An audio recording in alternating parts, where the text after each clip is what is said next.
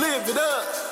Live like it's the night of your life. You got the right to live. So go and live it up. Live like it's the night of your life. Let's start the party. Start the party. Live it up. Live like it's the night of your life. You got the right to live. So go and live it up. Live like it's the night of your life. Let's start the party. Start the party. Live it up. Girl, I'm dangerous like tightrope. No talking, not that of a maestro. More like that lizard from Geico. When I lick, you go psycho. Downtown, I'm more famous than Michael. My game, I gave it to Tycho. Gene Simmons up my time. Whoa, got mind control. Damn control. Up to your spine and back down to your toes. Melt you, little mama, like pie mode. Hot like the summer. What's up, everyone? Welcome to the Xander Effect. I'm your host, Xander Dames. In entertainment news, John Mayers talks about his reaction to his ex's Jessica Simpson's new memoir book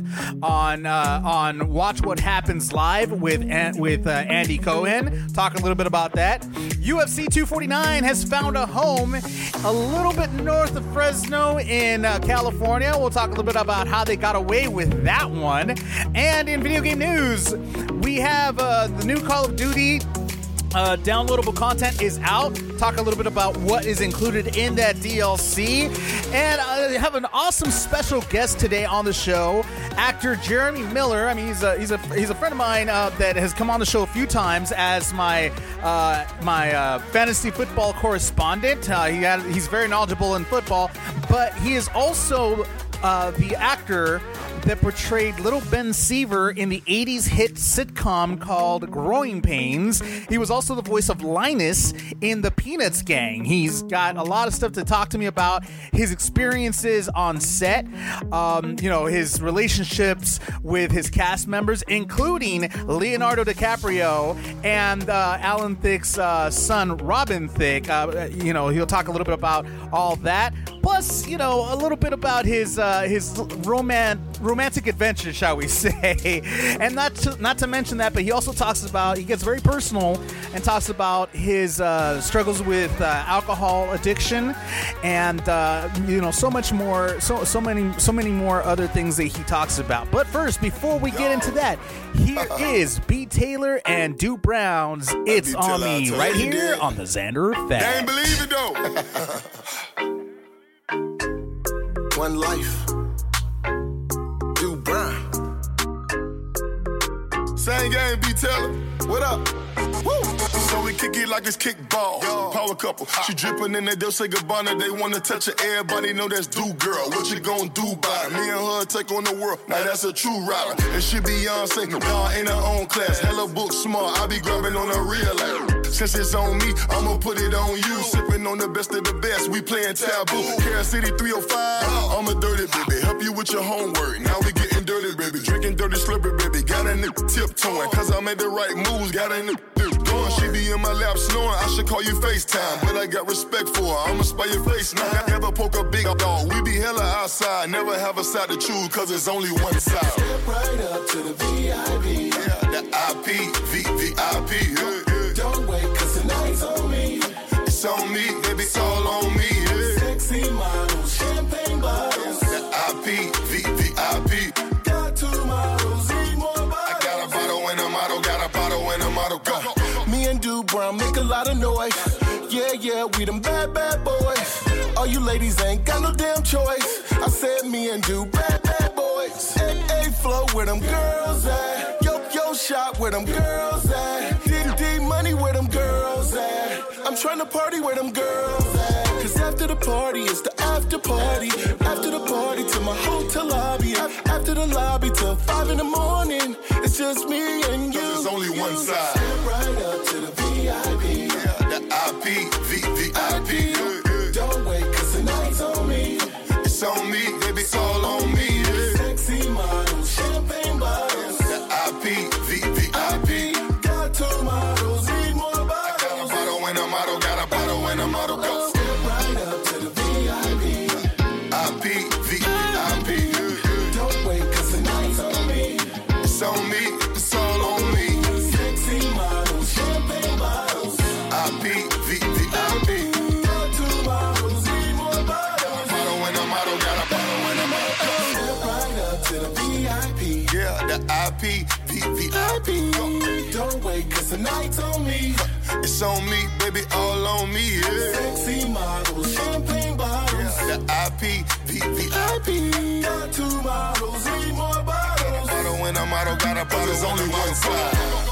B. Taylor. Yeah, the IP, VIP. It's on me, baby, all on me, yeah. Can never get enough of that song. That was It's On Me by B. Taylor featuring Du Brown right here on the Xander Effect. In entertainment news, John Mayer has reacted to Jessica Simpson's recently released tell-all memoir.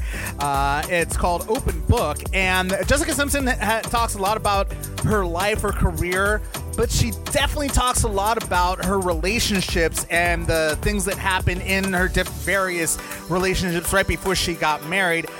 Obviously, she's talked about Nick Lachey. She's talked about Tony Romo. But another ex that she also spoke about was John Mayer. We all know that John Mayer and Jessica Simpson dated for a while, and apparently he was on a virtual video chat with Andy Cohen in Watch What Happens Live, and Andy asked him about, the subject came up about the memoir, and John Mayer was very he really didn't care too much. I mean, he basically was like, he quoted Pee Wee Herman in Pee Wee's Big Adventure, and he says, quote, "As Pee Wee Herman says in Pee Wee's Big Adventure before the movie of his life is about to play out at the end, he's not watching the movie. And the reason he's not watching the movie, he said, he says, I don't have to watch it, Dottie, I lived it. And I think that's prescient here." So at the end of the day, John Mayer just sees it as, I was there. I don't need to read what she said. I was there. I lived it. I went through it with her. John Mayer did, she did go ahead and mention about John Mayer pretty much making her feel very insecure about herself. She kind of blamed Mayer for her and Tony Romo's split as well. And, Jessica Simpson also says in her book, she says, "I know that he's publicly apologized and don't want to take that away from him. I think he knows a lot of this about me already, but he doesn't know the perspective I have as a woman. That was just in her 20s. So Jessica Simpson is basically admitting that, yes, Mayer did apologize for certain things, certain comments that he had made about her after their split. And, she recognizes that, but at the same time, she does make mention of what Mayer actually put her through. And again, Mayer is just like, well, I've already been there, so been there, know about that, let's move on. So, I mean, I'm sure that, Mayer's probably taking it a lot lighter than any of her other exes, or maybe the other exes are actually taking it the same way. They're probably like, dude, it's in the past. She's writing about the past. She, obviously she has something to say. She felt some way about the way we were together, and she's writing about it. So it is what it is. We were young, we were barely getting started in our careers. So it is, c'est la vie. It's over. It's done. We're older now, and it's in the past now, so it is what it is. In other entertainment news, so as promised, I went ahead and told you guys last episode that I watched the Big Show on Netflix, and man, I gotta tell you, that show was awesome. It was really cute. I wouldn't say it was the most hilarious, sitcom that I've seen. It had a lot of funny moments. The cast are very talented. I was actually pleasantly surprised at how talented Big Show is as an actor, because I had never seen him be in anything other than reality television when he was on Hogan's Knows Best, and he was only on there for a brief one episode or so.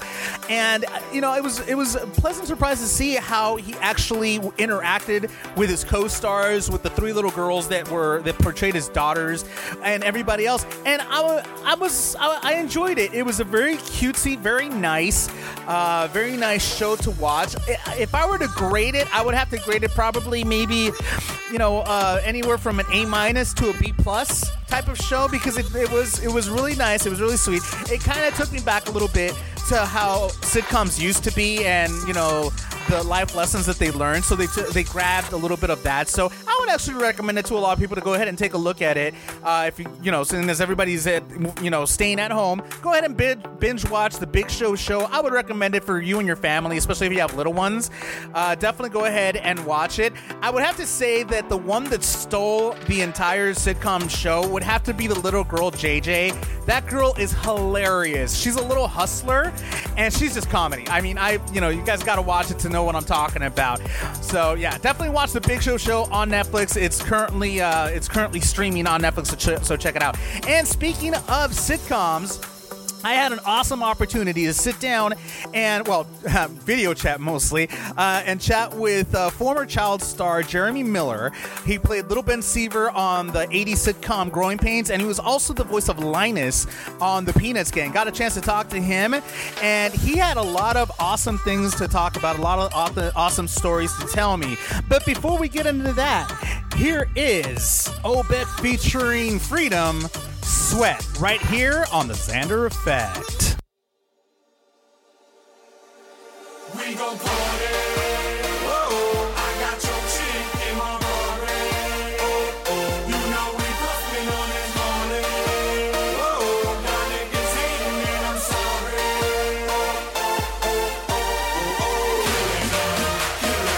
We be in LA, killing up. We be in New York, we be in Chi-Town.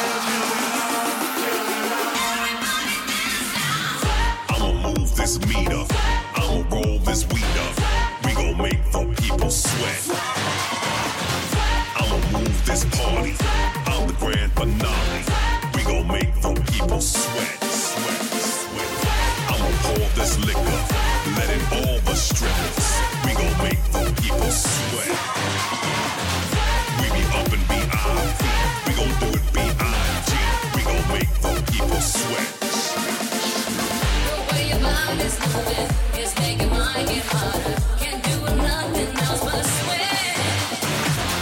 What you do to me, gonna make me naughty. Anybody's touching, gonna make us sweat. Slip in, slowly, dipping lowly, sipping OE with a gold straw, that's OG. This club is nosy, clocking my every move. There goes that girl named Zoe, she got me in this groove. So please stop fronting. In the club we stunting, and we doing something. And y'all say yeah, nothing. We gon' party. Whoa, I got your chick in my body. You know we puffin' on this body.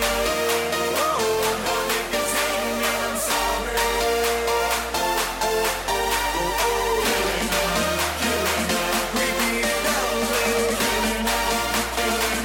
We be in New York. Killing up. We be in Chi-Town. We be in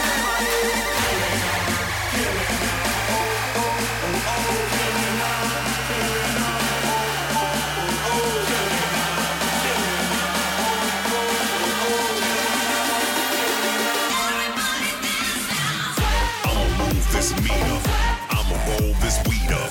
We gon' make the people sweat. I'ma move this party, I'm the grand finale. We gon' make the people sweat, sweat, sweat. I'ma pour this liquor, letting all the strippers. We gon' make the people sweat. We be up in B.I.P. We gon' do it B.I.G. We gon' make the people sweat.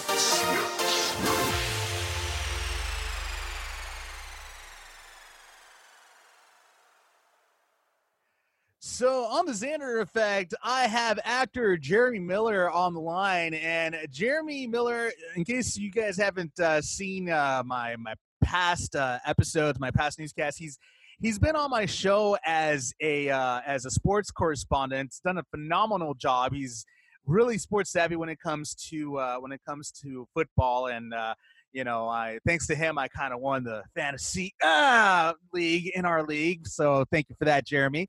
But what you I many of got to hear about this for a whole nother couple of months. but what you guys probably don't realize, or what you do realize, because I actually have mentioned this at every time I introduce you, is that Jeremy is actually a former actor. He was on a very incredibly popular show back in the 80s called Growing Pains. He played the little brother Ben Seaver on the show. He also did the voice of Linus in the Peanuts gang. And before, Jeremy, I had you on the show to talk about sports. This time, I actually have you on the show because I want to talk about you, about Jeremy Miller, the actor, and everything you've done. We've had interviews in the past before, but never on the Xander Effect. This is the first time that you come on the show to actually be interviewed as an actor, and I got to tell you, it's one of the lowest points of my life, but I'll take it. It's rather underwhelming, isn't it? No, absolutely not, man. Guys, I got to tell you, Jeremy is not only one of my best friends, he's like a brother to me, he's like family, and one of the greatest guys that you'll ever meet. So definitely, if you ever see him on the street, go ahead and tackle him for an autograph because he's really cool like that. But thanks, brother. I appreciate it. But aside from that, I got to tell you, Jeremy, your experience in Growing Pains was incredible. I mean, you were there since what? You were 8 years old, something like that? Yeah, we filmed for 7 years, so it was 8 years old to 15. So at that point, it was quite literally half my life. Well, I gotta ask you before we get into that. Before we get into how you got started there, and this might be a brief description of how you got into acting to begin with, because I mean, at 8 years old, there's not much that you had before. Acting. You kind of started at a very young age. But how did you get started into acting? How did you get involved in that? Well, actually, let me correct you there. I did start well before that. I actually started at 5. Oh, okay. That's when I began. It was really kind of random. My mom put me in singing classes, and I always loved to sing as a kid. And there was this little place out where we lived, or near where we lived, called Mickey Rooney's Talent Town. And Mickey Rooney had set up these little talent studios for kids to be able to go and learn dance and singing and acting and pretty much any sort of entertainment, art that they wanted. And even got to meet Mickey a couple times before he passed. It was really, really awesome. Nice. And one of the teachers there, one of the voice teachers, whose kids were already auditioning and were doing, a lot of voice work, just kind of mentioned to my mom. She was like, "Have you ever thought about putting this kid on TV? He never shuts up. He's kind of got the personality for it." So, and, nice. Mom had never thought about it. There was nobody in my family that we knew of at the time that was ever in the entertainment business. But as my mom tells it, it kind of clicked something in her mind, because I used to walk around the house, even at 5 years old, reciting the lines and scenes from Brady Bunch and Chips and all my favorite shows. Nice. So you already had the bug in you, so at a very young age as it was. Without even really knowing it. So, mom just kind of came to me after vocal class one day and said, "Hey, what would you think about trying to be like one of those kids on TV?" And, to a 5.5-year-old, I was like, "That sounds fun." So in such a nonchalant fashion, like, 5. What the hell else was I going to say? And, I was blessed enough that I truly fell in love with it. Dude, that's amazing. And so you started at that age. Were you doing commercials, or I mean, before you got cast in Growing Pains, were you doing any commercials or anything? Well, I actually booked a McDonald's commercial that was supposed to be national, ended up only being regional, but I booked a McDonald's commercial within my first 10 auditions. And of course, me and mom were looking at like, "Oh, this is easy. Okay."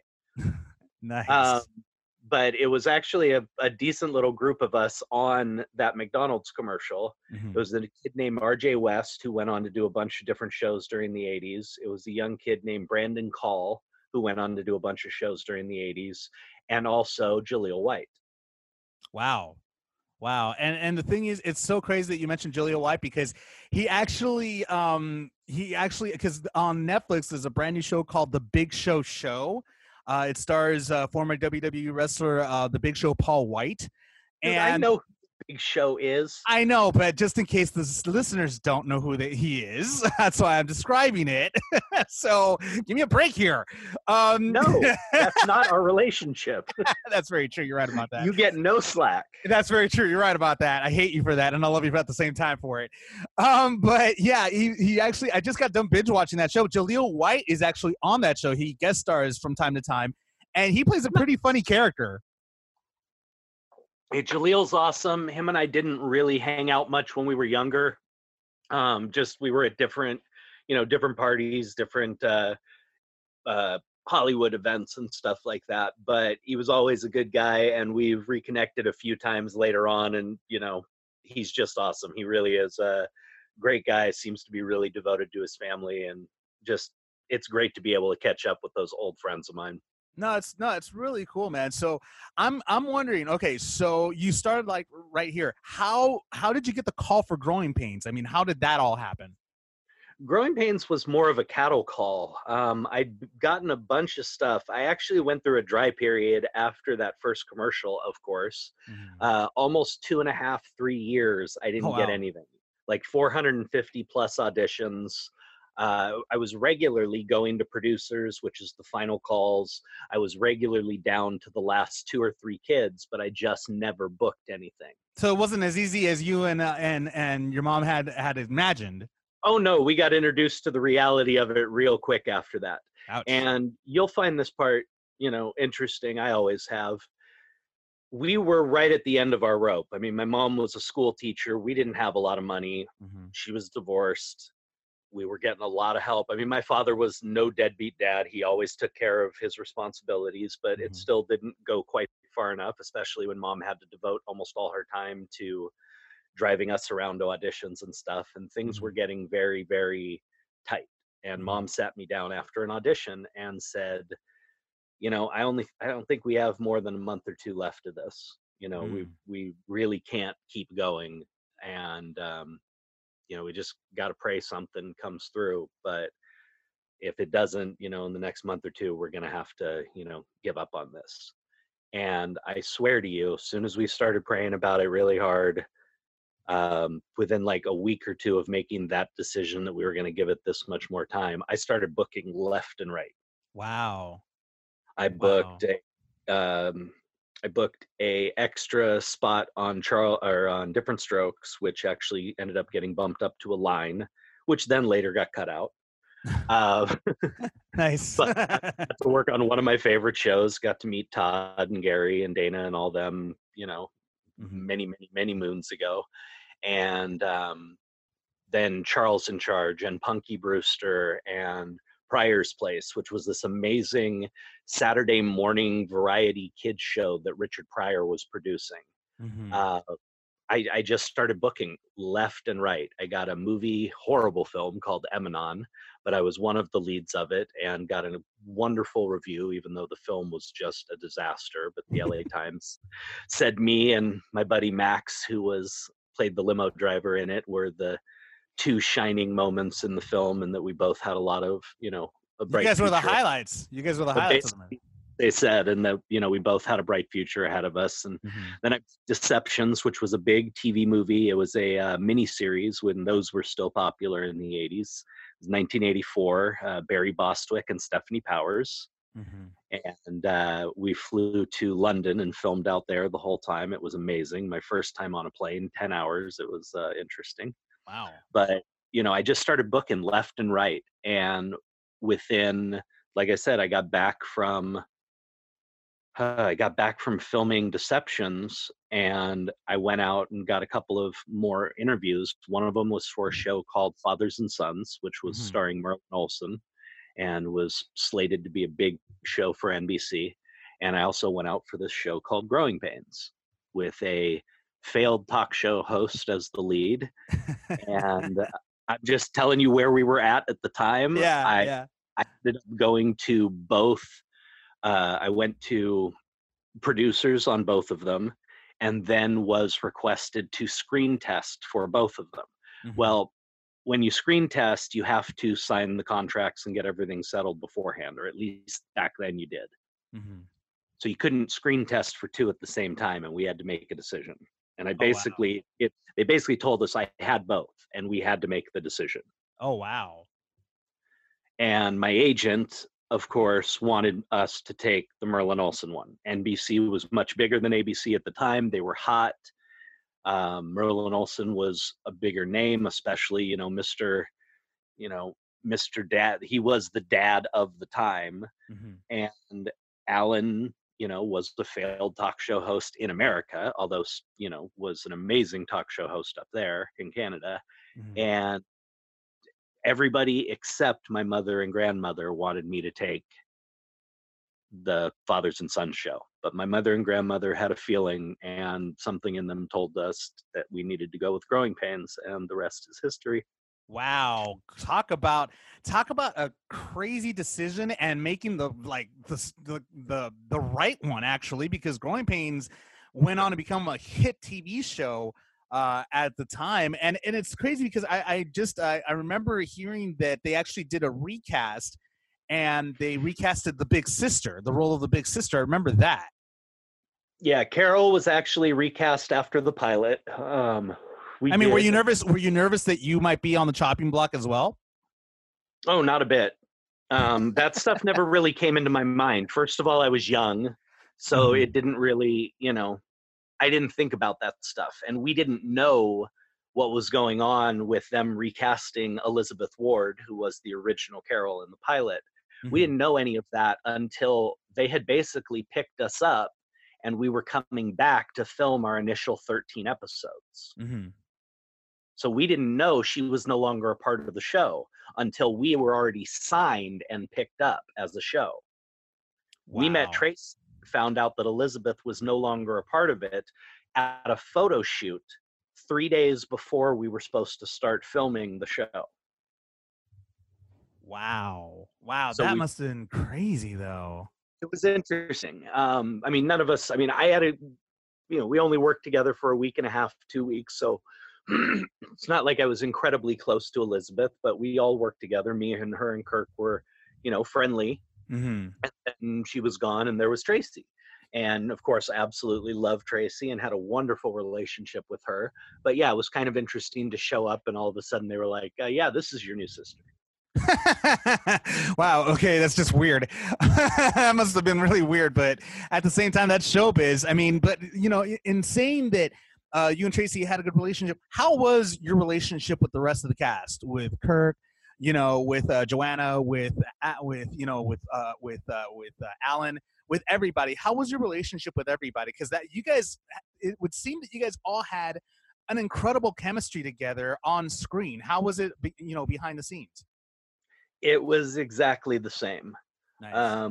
I really believe one of the reasons the show was as successful as it was that we were a real family behind the camera. We really were as close as a family. Alan was a second father to all of us. Joanna was a second mom to all of us. And it wasn't just the cast. We knew the names of our Grips kids. We had met, we had a 200-person crew. We knew their families. We knew their kids. We were a huge family, and that came through. And, we always looked out for each other as well. That's amazing. That's really cool because you don't hear that often anymore. Nowadays you hear everybody just as soon as they yell cut, they all go their separate ways. Not too many people are that close, behind the scenes. So that's really cool to hear that. And, you guys were on the air for a very long time. How was it like growing up? Because I know, you were 8 years old, but then you started hitting your teens and that awkward time. Because I know Tracy, she hit the awkward time. She went through a little bit of issues behind the scenes that, have been reported before, that she had an eating disorder because of what was going on. Like, the body shaming that she was, that she was getting as well. And, everybody had their own issues. How was that like for you growing up, getting to, becoming a teen and just being around all that and, just all that type of experience? There was a lot of plus and minuses. I always tell everybody I wouldn't trade any of it at all. And I had my share of bad experiences, but the amount of incredible experiences and things that I got to do and lives that I got to touch over the years far outweigh any of the negatives. Now, does it mess with your head? Absolutely. Every school I went to, every school after Growing Pains started, as soon as I walked into the new school, every girl wanted to date me, every guy hated me exactly because of that. It was very hard to make friends. It was very difficult to know who was your friend, really your friend, and who was just kind of using you. It's a lot of social things that were very interesting and kind of hard to navigate. I was very blessed that I had a mom and grandma who really kept my head on my shoulders. I mean, I may have been, one of the hottest child actors around at that time, but I also had chores and I had to do the dishes. You had to be a kid. I had to do my homework. And, if I spoke to my mother, like I saw quite a lot of my friends during that time speaking to their parents, I'd have been picking my head up off the floor. So, those things kept me grounded, kept me from getting too big of an ego. I mean, I was a confident kid. I was, but I wasn't an arrogant asshole. That came later. Yeah. I could vouch for that part. I beat you to it. Damn you! You can't leave the door open for me like that and just walk in before I could. Okay, you can't just cut me off like that. Sorry, had to jump in on that one for you, but it really helped having a family that was really involved like that and helped kind of keep me on the straight path.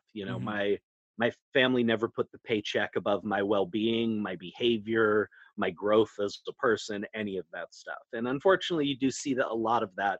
I think you see even more of it now that the monetary figures have gotten so astronomical. And social media.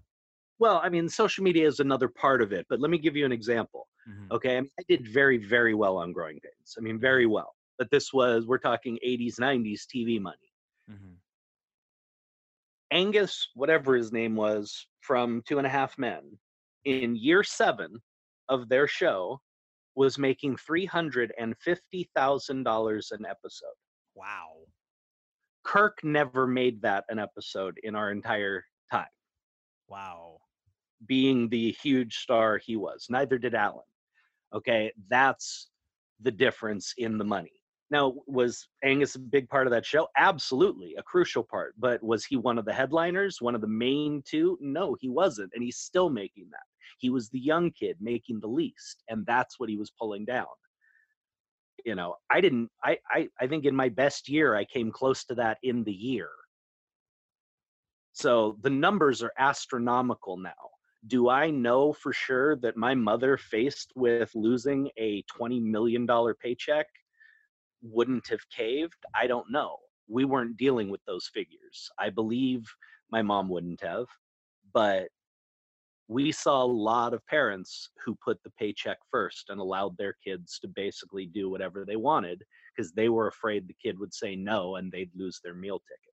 I mean, I have to say that your mom, I love your mom to death. She's just an amazing person because she really cared for you. And you've told me this before because I've asked you if, because you hear all these child actors talk about that they were sexually molested, abused, all that kind of stuff. That never happened because your mom was right there, like making sure that did not happen. Well, I mean, that's exactly it. My mother did not allow me to just run around Hollywood. Now, there was a time when I did start being on set more by myself as I got a little older. But that was because both of my younger brothers were born. My mother was taking care of newborns at home. But even then, I had people on set looking out for me. And And I'm sorry to cut you off here, but you also had the fact of the matter that you grew up around people that protected you too.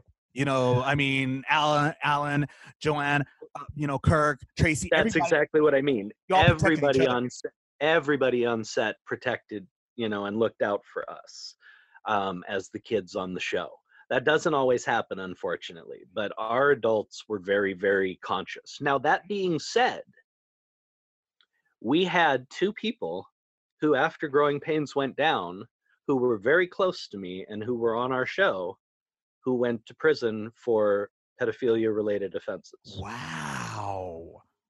Wow. How did you react when you heard about that? I'm sure you were shocked. One of them, yes, I was shocked. One of them, it was that moment where they said it and things clicked and you went, oh shit, that makes a lot of sense now. So I'm assuming that you witnessed a few things that were a little questionable about that person. No, I can talk about it. I mean, it's well-known public, stuff. One of our executive producers, one of our big three, a man named Steve Marshall, Mm-hmm. was involved in production of child pornography. Wow. And he went to prison for multiple years afterwards. And that was the one that it kind of clicked, because he would always be on set when we had young girls in bathing suits, or he'd always be hanging around when we had skimpily clad this and that. He was one of our main writers. They'd write things in, like the episode where I was trying to shoot a little home movie and I've got 15 local teenage girls in bikinis in what's supposed to be like winter weather. Wow. And of course, he was on set quite a lot during that time. And there were just a lot of things like that. A lot of younger girls, not always under 18, but very young, 17, that area is 18, that would come on, and the writing and the things that were done were sexualizing them a lot. So yeah, it kind of clicked. Things made sense when we heard about that. Now, another person who worked on our show, I don't know exactly what happened. He was a big part of my life and had many, many, many opportunities to be inappropriate, and he never did. So it's hard for me to, it was hard for me to believe it when it first was brought against him. Again, I don't know the details of the case, but he did serve time, and if I'm not mistaken, ended up on parole for quite a while from it. So again, I was around it. I mean, this was a guy who drove me to work for 2 years and was one of my very close friends on the set. But you were around it, but you were never a victim of it, which is a very good thing. That's what I mean is I don't know his reasoning for never making an attempt. I don't know if this was something that happened later and was blown out of proportion. I don't know. But I do know that there were two people who were convicted of pedophilia offenses, and I was around them on a regular basis. So had I not been as protected, had people not looked out for us as much, who knows what would have happened. Wow, that's just disturbing to even think about, man. To be honest with you, that's crazy. But I'm glad that that you weren't one of those victims that I've heard a lot about in different stories from other actors. Unfortunately, I am actually a victim, but it was never with anybody in the industry. Yeah, well, that's what I mean. That's what I mean. And how did you deal with that other experience? I blocked it away as much as I could. And then later on, when it hit me full force around 18, 19, 20 years old, I dove to the bottom of the bottle. Yeah, that part right there was something that and I wasn't sure if you wanted to talk about how you got into that portion of your life. I'm an open book, you know that. I know, but I wasn't. I'm like, I don't know. I mean, folks, for most of you, I mean, you have gone public with it, many times, that you are recovering alcoholic, and of course, I mean that I could understand why, the triggers, because most people that get involved in addiction, it's usually triggered by something, and obviously yours was triggered by a moment in your life where you were abused, and that's what triggered the alcoholism. Well, I'm going to get on my soapbox here for a minute. People want to say that, pot is a gateway drug, that this is a gateway drug, that that's a gateway drug. The fact is, the number one gateway drug in the world is trauma. Mm-hmm. Plain and simple. You want to talk to addicts, alcoholics, trauma is at the root of almost every single addiction. And the numbers state it. They show it out, they play it out. It is very clear. Mm-hmm. And that's very true. And that's very true. I mean, that's the reason why a lot of adult film actresses, they get into adult movies, or they also get into addicted to drugs and everything like that because of childhood traumas that they had in the past. The majority of them, at least, statistically speaking. Statistically speaking, yes. And that's the same with addiction. It is the way that most of us deal with the pain of that trauma, is trying to find something to blunt it, to numb it. And, when you don't have the tools to deal with it properly, and, that's one thing that I have to say being a child star in the business does not equip you with is life skills and tools for dealing with things in reality. That's not really anything it prepares you for at all. And I believe that's one of the reasons why so many child stars do get so messed up and go down so many different bad paths. Yeah. I could imagine. But, it really is. It was just easier. I mean, I couldn't face that pain. There was nothing in me at that point in time that could have even done therapy on it. I couldn't talk about it. Mhm. No, I don't So doubt it. I don't doubt it. And I mean, it's something that's without a doubt very difficult for anybody to go ahead and be able to like express, I mean, and you went through it, and I mean, at least you're coming out off of it a better person. You've dealt with it, and you're trying for other things in your life, which is a really good thing. So proud of you for that, man. And I mean, it wasn't all bad. I mean, you also, like, you have great experiences being on that's growing why I pains. said there's nothing I would trade, for all the experiences I missed out on as a kid, or all the parts of my life that were not normal, maybe in a negative way. For every one of those, there's 100 other experiences, man. I mean, when I was 14 years old, I got to speak at the UN to 81 heads of state. I stood in front of world leaders and gave a 20-minute talk and speech on how we needed to protect children's rights across the world. And I helped get basically a nationwide, a worldwide pledge ratified by, I don't know, I don't remember how many nations it was. The only two we didn't get to sign was us and Iraq. But basically guaranteeing children's rights across the world, making sure they had proper health care, making sure that was a number one priority of governments across the world. How many 14-year-olds get a chance to do that? Very How true. many 14-year-olds get a chance to go every Christmas to different hospitals and brighten a few kids' days just by being there and passing out a few toys? And I mean, I never got the big kick out of meeting me. I never, except for meeting Stallone when I was 10, there's not an actor I ever really geeked out over meeting. It didn't Well, impress. you also, but I mean, you also got an opportunity to also meet a lot of wrestlers too, because we're both kind of wrestling fans, so that's a lot of, like, when I hear the stories that you tell me, it's freaking awesome to hear this stuff. Because I'm Oh, like, those were the best. I hate you because you got to meet them, but the stories are awesome, But I mean, Getting to meet Bobby Heenan, which yeah, is what really set it all off for me. We were filming the Kids' Choice Awards at Universal Studios, and I was one of the co-hosts.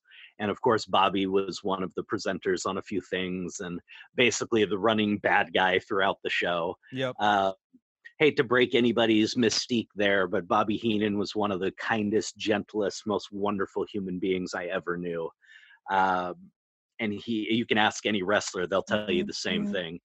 And man, he started getting me backstage to all the different events to meet the guys. And anytime, Saturday Night Main Event would come to, the Forum or come to LA or any of the big events, and he'd make sure I had tickets, make sure I got backstage to meet the guys.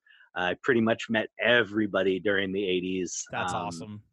everybody except for Jake and Piper. Those were my two guys I didn't get to meet until much later. Well, that's really cool though that you got to meet them. But besides, here's switching lanes here for a second. Besides Growing Pains, you were also the voice of Linus on the Peanuts Gang. How was that? Like, how did you get casted in that?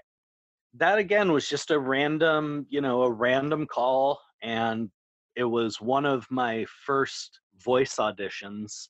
I think I'd only done one or two before that, so it was my first time going into a recording studio, not having anybody to play off of, and just kind of reading a script into a microphone. And Lee Mendelson, who was basically the brains and the motivating force behind every Peanuts film and television show, his production company brought them all to television and life. He hired me on the spot, basically. He said my voice reminded him of the original Linus more than anybody he'd ever heard. Nice. That's which awesome. I didn't know at the time the original Linus was a woman, so I'm not sure how I feel about that, but well, at the time you had a high pitched voice, so a lot of dude, I was 8, yeah. I was 8 now, so it's not. It wasn't like it's an insult. It was kind of like, well, I mean, you have a high pitched voice. Your balls hadn't dropped yet, so exactly. But no, it was quite an honor. I mean, it really was. As a kid, like any kid during that era, I was a huge fan of the Peanuts, and truthfully, to this day, it's one of the things I'm most proud of. I mean, along with Growing Pains, but it's just such an enduring, to be a part of such an enduring legacy like the Peanuts is really an honor. No, and that's awesome too, because I mean, it's like whenever I watch one of the movies, I'm like, oh my God, that's Jeremy. Like, it's so eerie to hear your voice. It's weird. It's like, I know that guy, or when I watch Growing Pains and I see you, I'm like, I know that guy. It's so weird. I mean, it's like who would have thought that we would have ever actually met? That was probably the best day of your life. I know, but still, I mean, let's not mince words. But I mean, dude, your experiences on that show were amazing. Now I got to go ahead and ask you about the romantic portion of your experiences, because I know you dated a couple of people. I know for sure the quote love triangle that you had between Candace Cameron, Candace Cameron Bure now, but back then Candace Cameron and Danica McKellar. You were in the middle, but not so much in the middle, I guess you might say, because they featured you on Dancing with the Stars because Candace or Candace and Danica were both competing against each other, but then they were also competing for your love back when you were a little kid, apparently, which is kind of funny. So, I mean, that, you softly, I guess, dated Candace, but really dated Danica because that's who you wanted to actually date from what I remember. But you also dated Drew Barrymore. And you also dated God, I can't even, like, what's her name from Charles in Charge? She played Jane. Nicole and I did not date. Nicole Eggert. Nicole Eggert and I did not date. But yes, there was some involvement there. Okay, so another dating would be a loose description of that one, but yes, or an asterisk actually on that one, I would have to say. But I mean, dude, how was it like, being with these women that every other guy in America wanted to be with, every other teenager wanted to be with? How was this like for you? Honestly, that part of it didn't come into my mind much. It really didn't. It was always nice at that time, getting a chance to date someone who was also in the industry. You didn't have to question their motives. I worked very hard to get Danica to go out with me. Oh yeah, I you know what? Go ahead and tell the story. I love hearing this story. Every time I hear it, it's freaking hilarious. So please tell the story of how that happened. Okay, well, I'm only 12. She was like almost 14 or already 14. So she's a couple years older than me and didn't really want to give me the time of day. We had started going on these little trips, Teen Beat or Bop, I can't remember who would do it, would pay for these trips down to like Palm Springs and San Diego for a bunch of the child stars. And really And quick, they- really quick, let me cut you off real quick. For those of you that don't know who Danica McKellar is, she played the love interest on the Wonder Years of Fred Savage. She played Winnie Cooper, Fred Savage's love interest, in the Wonder Years. So, and of course, we all know who Candace Cameron Bure is. She played DJ Tanner on Full House. So, go ahead, continue. No problem. So, like I said, she wasn't really giving me much time of day. At the time, apparently, I was still dating Candace. I didn't remember it quite like this, but Candace swears this is the way it went down. So her memory is probably a little better than mine. Anyway, so we started going on these little trips down to San Diego and stuff like that. And Danica was always going, and I just really kind of fell for her. And I started trying to kind of weasel my way in, get to know her a little bit, get her talking to me, and, asked her out a couple times. She wasn't interested. I was not going to be deterred. So this happened to be like 88, 89 area, right when Batman was coming out, the original Batman with Michael Keaton. Yeah. Original. And this was the biggest release Hollywood had seen ever. And it was actually such a big premiere, and it had so much anticipation that they actually rebuilt the area around the two theaters they were doing the screenings in to look like Gotham. Wow. And that was in Westwood. And it was one of the hottest tickets in Hollywood. You couldn't get a ticket to this premiere. Mm-hmm. And thankfully, it was a Warner Brothers film. And I was like, oh, this is my shot. Yeah, because Growing Pains is part of Warner Brothers. Exactly. We were a Warner show. We were Warner the entire time. We worked on the Warner lots. I knew everybody in the offices. So I called up our PR department and I said, you guys got to get me tickets. I need 2 to the premiere. Do whatever you can, please. And sure enough, they called me back, 4 or 5 days before the premiere and told me I had the tickets. So I called up Danica and asked her if she wanted to go. She, of course, did. That was my in. And I, of course, put on the show. I rented us a limo and took us out to dinner beforehand. And we went to the premiere. We went and had ice cream afterwards at this little shop out in Westwood and sat and talked for another hour or so and really got to know each other. And, she kind of fell for me. I won her over. So we started. Yeah. So I had to put in some work to get her to go out with me. But when I dated Danica later, or when I dated Drew Barrymore later on, I met her at the premiere of Kirk's movie, Like Father, Like Son. Mm-hmm. And I was kind of her normal friend. Mm-hmm. At the time, she was still dealing with her addiction. She was still going out and partying. I wouldn't hear from her for like a week at a time. It was very worrisome, but she'd always call. And I think at that time, knowing what I know now, I was kind of that safe friend who she could come to and talk to.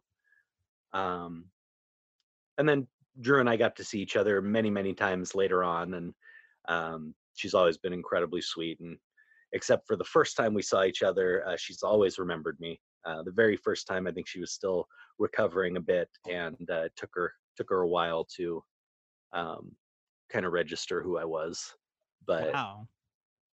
I mean, does she still, like, do you still keep in contact with her? I mean, she's, because I know that you still keep in contact with Candace and with Danica and everything. I mean, do you still keep in contact with Drew? No, Drew and I never really kept contact after, after we had broken up. And again, it was, this is kid dating. I mean, it really is. We'd get together occasionally. We'd talk on the phone all the time. I mean, it's kid dating. But after her and I kind of broke up, I mean, she was dealing with what she was dealing with. I had no clue. She went through her recovery period and all that stuff afterwards. We didn't really talk. So when I would see her out and about at events in Hollywood and stuff, I'd say hi, I'd go up and give her a hug, and we'd talk for a few minutes, but that was about it. We never really kind of, exchanged numbers to talk later or anything. Wow.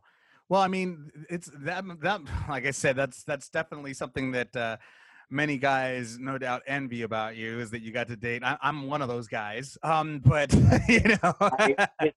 Not that I didn't, wasn't just infatuated with Candace or with Danica as well.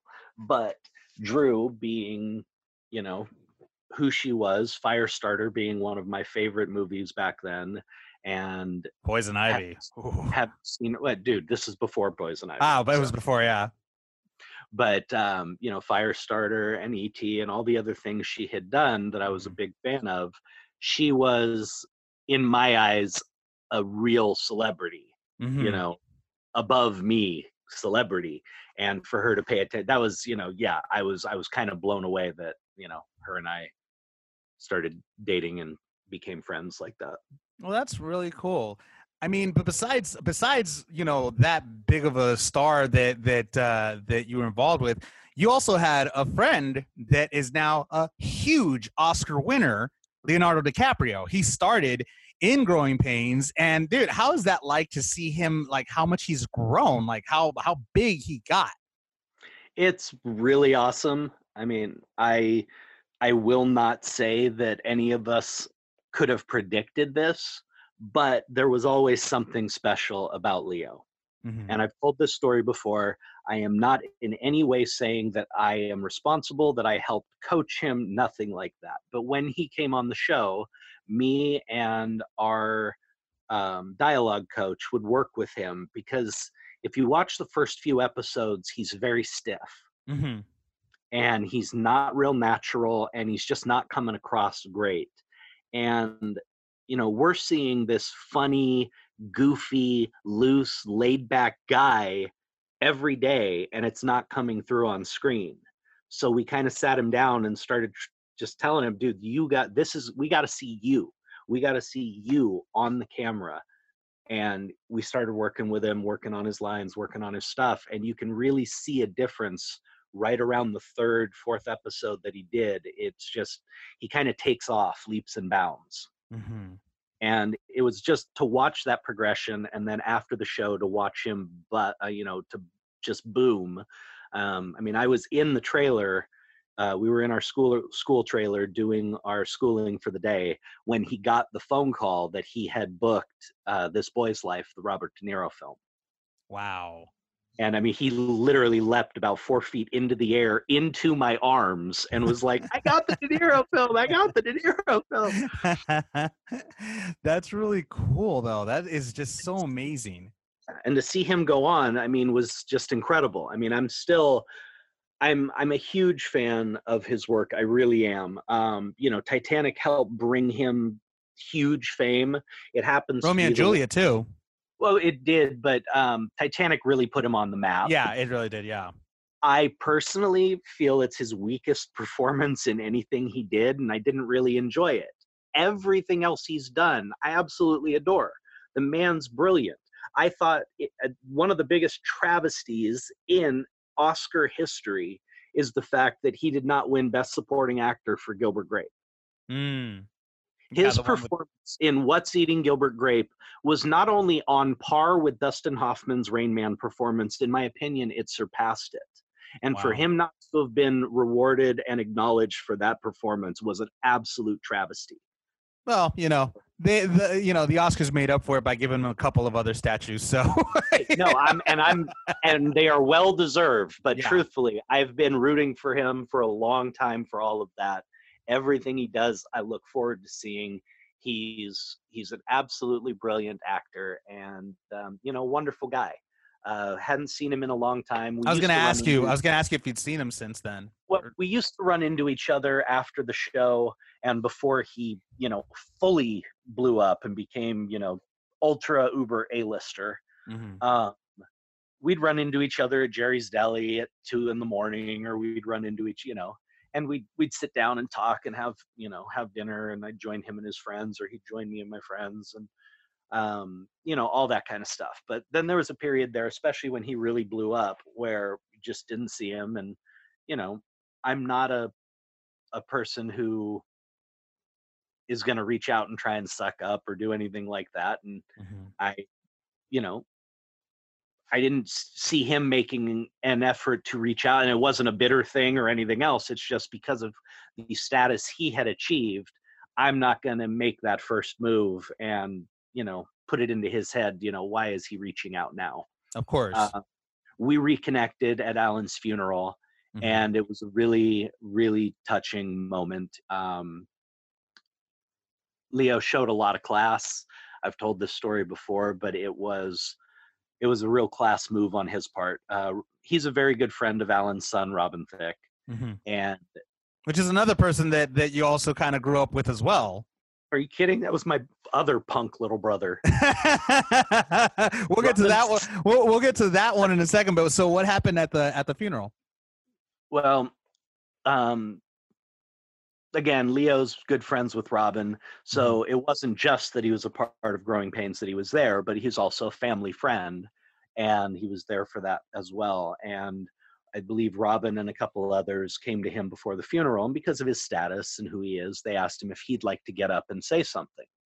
And to his credit, Leo said, I wouldn't feel comfortable about that. How about we all get up as a family and we do it together? Wow, that's awesome. Him and the cast.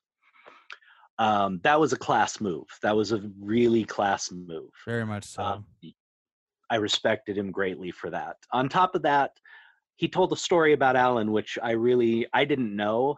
And I did know the first part of it. Right after the show, when Leo was getting really big, he gave an interview where he really kind of disparaged his work on Growing Pains and being a part of it, and basically said that he was embarrassed to have been a part of it. Wow, that's really messed up.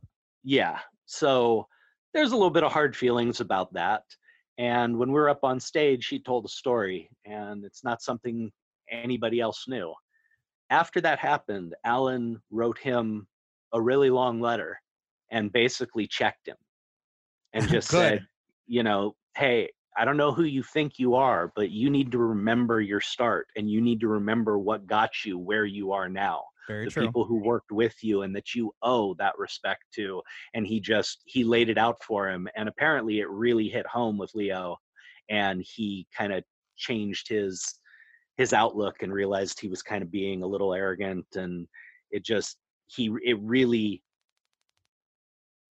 hit home with him that Alan did that, and it changed his behavior and his outlook, and he kind of apologized to all of us for having done that. And it was again just a class move. It humbled him. It humbled him greatly. Absolutely, it humbled him, and that's the kind of magnitude Alan had. It really is. I'll tell you another story about the funeral. Bob Saget is one of Alan's oldest friends, and Bob got up at the funeral and he said, the fact is I was in a lot of rooms with a lot of people, De Niro, Pacino, doesn't matter. When Alan walked in the room, he was the coolest guy there at all times. He seemed really cool too. And that's who he was. And he had that magnitude. He had that love for all of us, and that respect we all had for him, that he had the ability to reach out to Leo and say, dude, what are you doing? That's not right. And to his credit, Leo took that to heart. So that's really cool that at least he recognized it, and he realized it, and he got humbled from by Alan, and that's an amazing story. But I mean, Alan, I could tell that he was the coolest cat that that was in the industry, and really nice guy too, from the stories you told me. Does the apple fall far from the tree when it comes to Robin? Robin's awesome. Him and I don't, talk a lot. We're not really, really close or anything like that. But we grew up together. He was on set all the time. Mm-hmm. Being close, at least to my age, we always palled around. As I've said, him and I were frenemies because we were always competing for like Candace's affections, other girls who were on set and stuff like that. Nice. But his age, he was basically the same age as my little brother. So at the time, I always just looked at Robin like my other punk little brother. And we were always friends, and he's a great guy. He really is. He's had his issues, all that other stuff, but the guy I know, he's always been a wonderful guy to me. He's very sweet, and he was a good guy to be a buddy with back then. And that must be crazy to see how Robin Thicke has kind of blown up in the music industry, over the years. I mean, did you ever imagine that would happen with him? Yes, not shocking at all. Well, like follow like he because I know that Alan was involved in a lot of jingles and a lot of music scores for a lot of TV shows, commercials, movies, Yep. etc. Theme songs, etc. Alan was a singer. He plays sax. He plays piano. He writes music. His Robin's mother was Gloria Loring, who was a singer in the 70s and 80s. Did a lot of classic, beautiful love songs and all this other stuff. He comes from a musical background. He was raised with it. It's in his blood. And truthfully, when I'd go over to their house and him and I'd hang out, I can't remember a time when he didn't have a keyboard set up in his room that he would be messing around on. Wow. Well, So then he it wasn't he that was surprising. always singing. He was always singing. He was always playing music. In fact, he was on our show a few times, and the last time he was on, he was playing one of the lead singers of a boy band that I was trying to manage, and it was him and Brian Green and one other guy. Wow, that's crazy. That's awesome, though. That's pretty cool. Like these stories are amazing, Jeremy. I mean, but besides Growing Pains, I mean, first of all, I want to ask, how was the last day filming the final episode of Growing Pains? How was the cast? How was the feel, the emotion that was the aura, on set when you guys knew you were filming your final episode? Because I mean, the other character, the not too talked about character is Ashley as well. She's somebody that many people, because she showed up as the baby. She's the one that was born later on, a few years later. And not many people really give her credit or pay attention to her, especially when it comes to reunions. They really don't include her. And I know that you've shown a little bit of it kind of upsets you a little bit that they don't include her. It pisses me off. I've been the one, fighting to make sure she's included in this stuff from the beginning, and it just never seems to happen. Ashley was a great part of the show. She was a wonderful addition, an absolutely adorable young talent who has grown into a phenomenally talented young actress. She's got a brilliant role on Blind Spot. She's one of the most popular characters on there. Mm-hmm. She's an amazing actress, and it's just a joy to see how far she's come. But yeah, she's never been included by most news outlets or fans or anybody. I don't know why they don't associate her with us as much. I personally have always, every reunion we've done, every interview we've done, I'm always trying to ask the producers, I'm always reaching out to Ashley and trying to get the producers to bring her out as well. It just never seems to work out.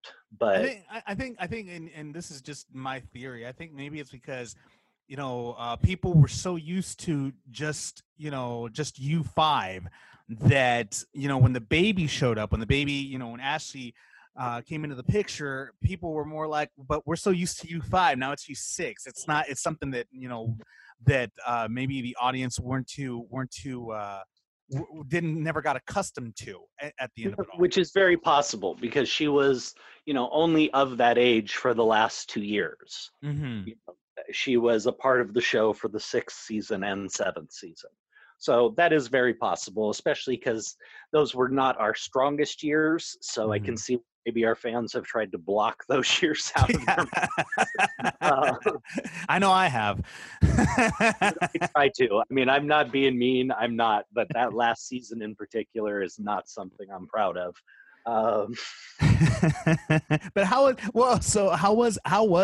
the feelings, the emotions when you guys knew you were pretty much this is it, this is the final episode? How was that like? Well, let me give you the pre-story to that. Is we didn't know it was our last episode at first. Oh wow. 1 month before we're supposed to shoot that, they came to us for our final episode of the season. It was going to be this big, intricate fantasy episode where Chrissy has this dream and we enter the dream. It was awesome, dude. I was going to play the troll in her dream, the troll under the bridge. Nice. And I got to go and meet Rick Baker, special effects master, genius, legend Rick Baker, and do a latex casting for my latex, face and all the different things. So they were setting it all up, and we went on a 2-week hiatus before we were going to film this. And over that hiatus, we got the call that we weren't being brought back. Oh, man. And our producers had to adjust and write a final episode show. Oh, man. Oh, that must have been heartbreaking for all of you. Literally right up until the end of that, we thought we were getting an 8th season. Wow. And how was it filming the final episode? It was brutal. Filming the last episode was emotionally brutal. And to add to it, Tracy was struggling with her anorexia just the most at that point. That was the most critical time at that point during that season. For her own safety, our producers basically kicked her off the show. Oh, man. She was forced to go to basically check herself into a hospital. She was 83 pounds. Jesus. She was close to death. And our producers couldn't sit by anymore. And they basically said, until you can get this under control and get some help, you can't be on this show. Wow. So they wrote her as going to Europe on a, school thing, a college, trip, research thing, whatever. And for the 6, 7, 8 episodes before our final one, Tracy was not there. So she was brought back for that last episode. And that was the first time we'd had her back on set in 2 months. So that was even more emotional. We were a wreck. We bawled all day long, no joke, every single one of us. And when we did that final scene for our audience, that very last time, we barely made it through, every single one of us. And the second we walked out that door, we all just started breaking down. Alan and Joanna held it together the best, but Alan really didn't cry too much, but he was a wreck. And the rest of us were just shattered. Wow. That without a doubt, that must have been the hardest thing in the world. But you guys came back though. You guys had like a little TV movie. No, we did. We had to do 2 TV movies, which was a wonderful chance to come back and work together. But the real sadness of it ending was it wasn't the work. It was, all those things sucked, but it was, we were leaving our family. Yeah. Yeah, that's probably the worst thing.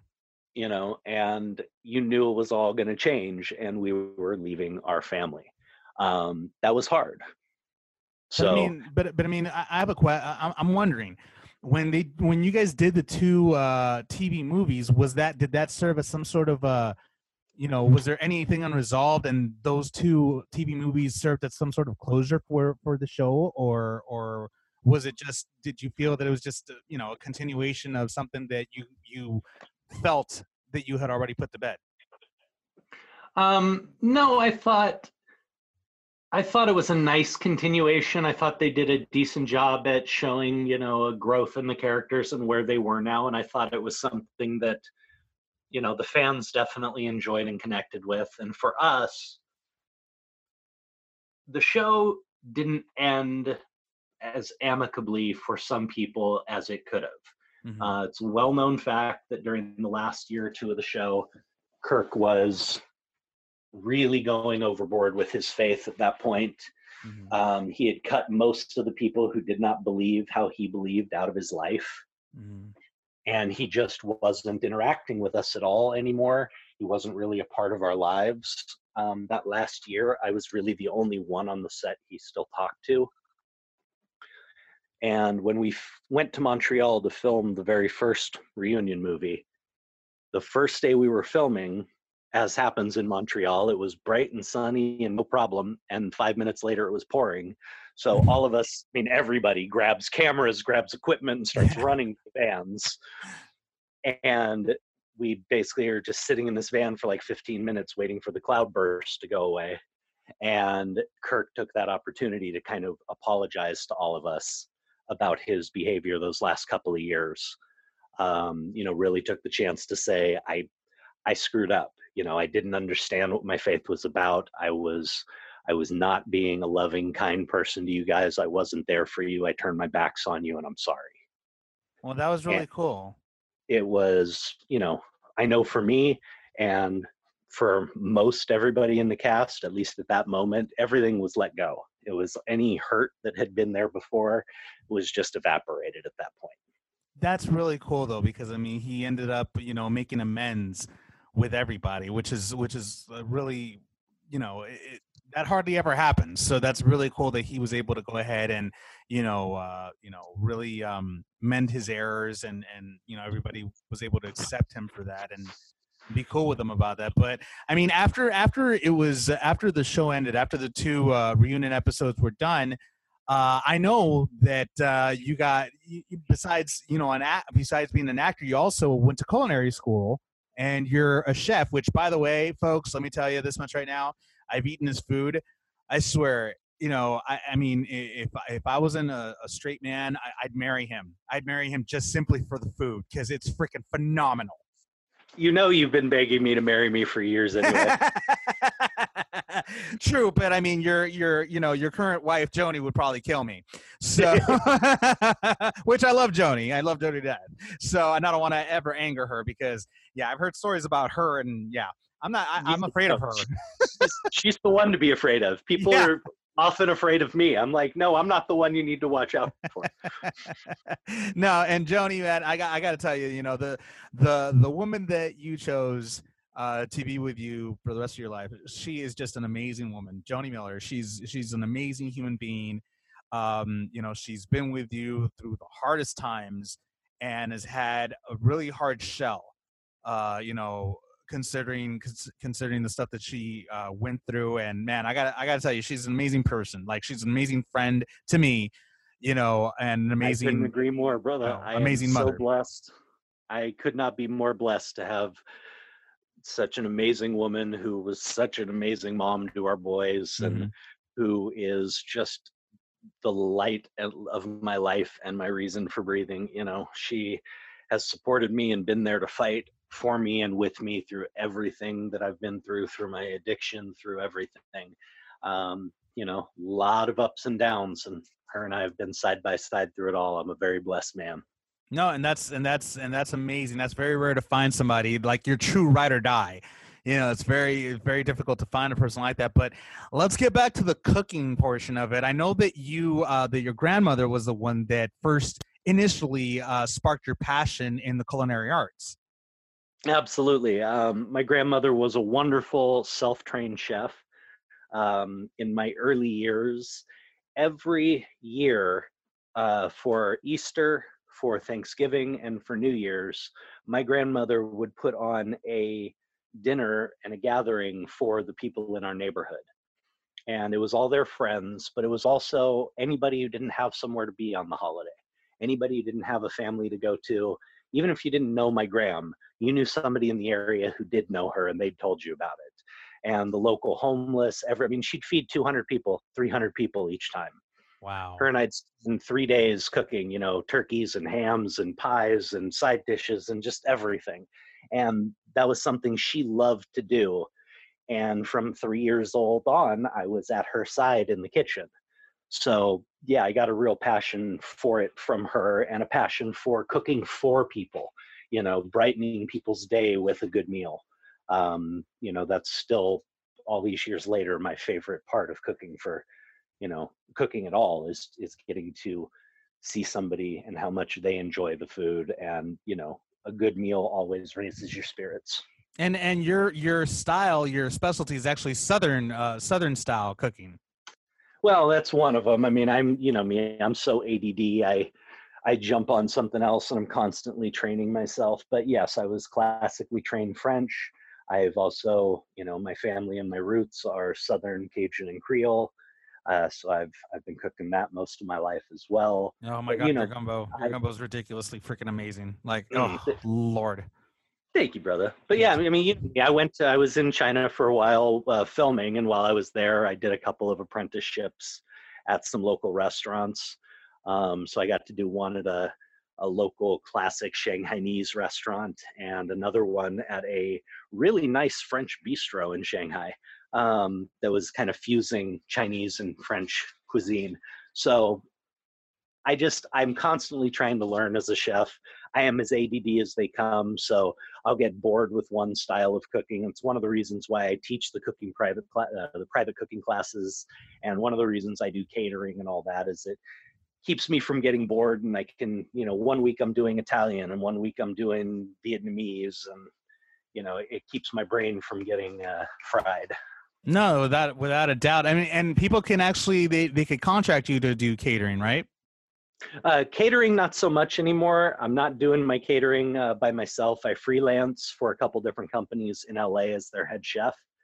But what they can book me for is the private party cooking classes and private cooking classes.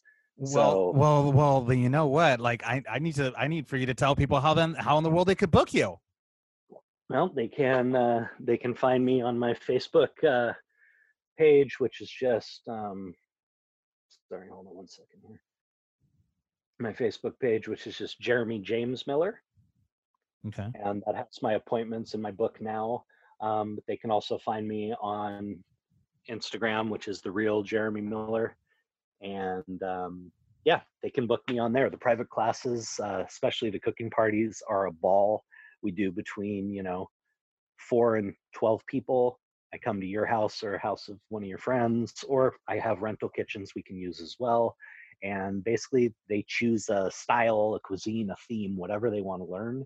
And we do like a 3 to 4 hour class where I teach them 4 or 5 different dishes. They get to eat everything, see how it's made.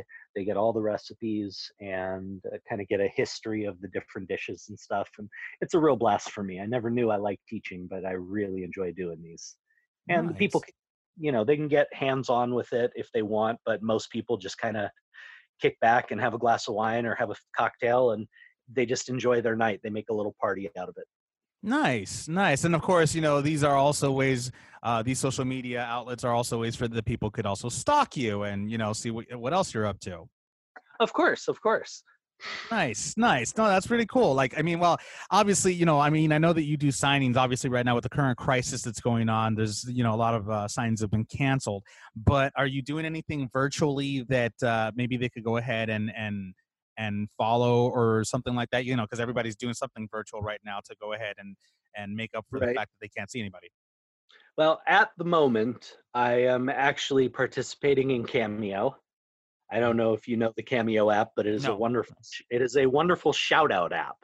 Oh, and basically go on there and contract with numerous celebrities, musicians, athletes, and have them send a shout out to family, friends, coworkers, stuff like that. Nice. Well, that's really cool that you're getting that done. I'm currently on Cameo, and then I have a project. It is a web project that is all going to be filmed from our houses, basically. And we'll see if anything comes of it. I can't talk about details yet or names, but looks like we will be starting filming that in the next week. And if it goes anywhere, I will definitely have updates for you. Nice. Well, I definitely look forward in having you back on the Xander Effect, man. Jeremy Miller, thank you so much for being on the show. And of course, you're going to be back on anyway, because, football season is just around the corner. We got to talk about fantasy football. I mean, you're still my number one, NFL, fantasy football correspondent. So I will definitely be having you back on the show to talk a little bit about that. And yeah, but see, here's the thing. I think with you winning last year, I may have to stop giving you such good information. Well, you gotta admit that the whole reason why I won, besides the fact of the matter that I'm that damn good, is also because you went into auto draft in the middle of our draft. you mean because half my team was on your team? Yes. Yes, and that's another reason why I owe you my championship as well. That's all right. Just give me a little footnote at the bottom of the trophy. I'll be fine. No worries. I got you covered on that one. Anyways, well, thank you so much, brother. Thank you so much, Jeremy Miller, for being on the Xander Effect, man. I look forward to having you on again. And who knows? You never know. I mean, our chemistry is so good together. I might even, consider bringing you on as a co-host or something. I don't know. Figure that out. Hey, if I can tolerate you that long, it'll be fun. Well, dude, trust me, no one can tolerate me that long. But you have done it very well, so we'll give you props for that one. All right, brother. Well, thank you so much, man, and we'll definitely have you on the show very soon again, man. Sounds good. You stay safe, brother. Love you. Love you too, man. Talk to you soon. Later. Thank you so much, Jeremy Miller, for being on the Xander Effect. Loved interviewing. I always love interviewing that guy, man, even though he's a pain in my... Anyways, just kidding. Nah, great guy, great actor, great human being. I'm very happy that I had him on the show. In sports, UFC 249 is still going on without a hitch, just like WrestleMania did. UFC 49 actually found a loophole, and that is doing the event at a closed door home called Tachi Palace Casino Resort, just outside of Lemoore, California, near Fresno. Now, see, here's the little bit of the technicality that they found, the loophole that they found. So, California's Department of Consumer Affairs, the division of the state government that includes the California State Athletic Commission, they had extended a ban on combat sports because of the current crisis that's going on until the end of May. But the UFC found a venue that is outside of that jurisdiction, which is on Tachi-Yokut tribe land, and it's owned by the Tachi-Yokut tribe. So it's a part of the Santa Rosa Indian community, and they don't fall under the jurisdiction of the CSAC. So, and they don't even follow under the stay-at-home order issued by Governor Gavin Newsom. So, because of this loophole, UFC 249 has found a place to actually do the event. Dana White has found a place to do the event, and it's going to go on without a hitch. Now, this is for the basically it main events. It's the feature championship between Tony Ferguson. It's going to be Tony Ferguson versus Justin Gaethje. So for the interim light heavyweight title, for the interim lightweight title, not lightweight title. Ferguson was actually supposed to go up against Khabib, but Khabib has travel restrictions right now because of the current crisis, so he's not able to do the event. So therefore, he's been replaced by Justin. Justin will come in. He'll go ahead and take on Tony Ferguson at UFC 249, and that's still going to happen this month. That's still going to happen without any issues. It's going to be airing. It's going to be airing April 18th, and that's just how it's going to go. UFC 249 is not going to go ahead and back down no matter what. So there's that. In other sports news, Ray Allen has issued a new challenge on social media. It's called it's pretty much called the hashtag MyJefferson, which is an homage to George Jefferson's fro on the Jeffersons, and he's challenging all the greats that have shaved heads to go ahead and let their hair grow out during this time of crisis. He posted a picture on Instagram and he says, "I wasn't gonna post this, but 2 tears in a bucket. This is where I'm at with it. LOL. So I'm gonna ride hashtag MyJefferson out until the quote Rona kicks rocks. For those of you that don't know, I have cut my own hair my whole life, so it's been hard not to put the clippers to it. But when I look back at these pics, I will remember the Rona. LOL. Fish don't fry in the kitchen. Beans don't burn on the grill. Took a whole lot of trying just to get up that hill. Now we're up in the big leagues getting our turn at bat. As long as we live, it's you and me, baby. There ain't nothing more. There ain't nothing wrong with that. I nominate all my bald or going bald brothers to let it grow. Y'all know who you are. LOL."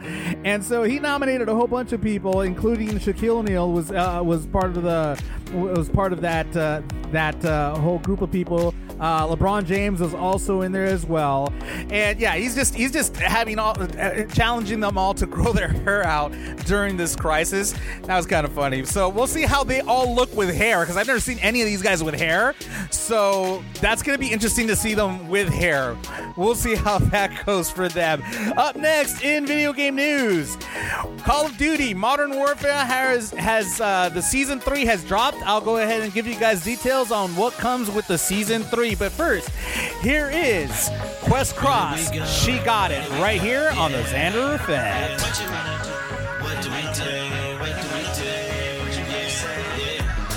And life is fine. I know that I'm with you. I don't mind. Yeah. What we gonna do? I'm with you. It could be so true. Tell me where we going. Life is full of games, but we are the same. Let's just stop this plane. Let me do my thing.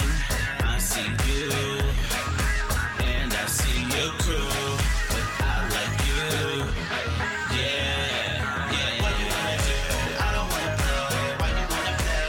What you should say? I don't wanna play. You can play around, calling up your girls, baby, she got. What you wanna do? I don't wanna play. Why you wanna play? Yeah, what you should say? I don't wanna know. You can play around, calling up your girls, baby, every time. We haven't been the same. What do you do? Please just come my way. Ooh. Call my stylist, running up a tab with a pilot, blowing out the back with my Equus, living out my life cause I live this, push the start button and reminisce, never look back and say trending, solving out the problem, let's calculate, you're the one for me, let's keep it straight. What you wanna do? I don't wanna play. Why you wanna play? What you wanna say? I don't wanna play. You can play around, calling up your girls, she can die. What you wanna do? I don't wanna play. Yeah. Why you wanna play? Yeah. What you wanna say? I don't wanna play. You can play around, calling up your girls, she can die. What you wanna do? I don't wanna play. What you wanna do? What you wanna say? I don't wanna play. You can play around, calling up your girls, she can die. What you wanna do? I don't wanna play. Why you wanna play? What you wanna say? I don't wanna play. Yeah, you can play around, calling up your girls, she can die. What you wanna do? I don't wanna play. Why you wanna play? What you wanna say? I don't wanna play. You can play around, calling up your girls, she can die. What you wanna do? I don't wanna play. Why you wanna play? I don't wanna play. Why you play around? Calling up your girls, speaking of the time. What you wanna do? I don't wanna play. What you wanna do? I don't wanna play. Why you wanna play? What you she say? I don't wanna play. You can play around, calling up your girls, she can die. What you wanna do? I don't wanna play. Why you wanna play? What you wanna say? I don't wanna play. You can play around, calling up your girls, what do we do? What you wanna do? What do we do? What do we say? What you wanna say? I don't wanna play. How do we around? What do we say? Baby, let me tell. Yeah. What you wanna do? Yeah. What you wanna say? Hey yo.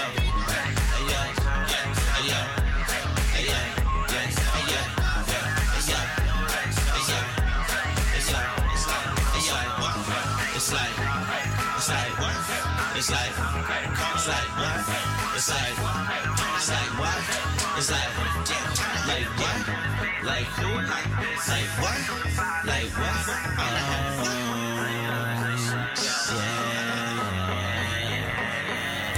That was Quest Cross. She Got It right here on the Xander Effect. In video game news, brand new Call of Duty Season 3 Battle Pass is here. It features Alex and Echo 3. Those are the new operators that are featured in the Battle Pass. And it comes with 3 new maps and 2 new weapons. The 3 maps include Talsik Backlot in the middle of the Uzbekistan desert. So it lies in an urban city, so in a construction project type of area.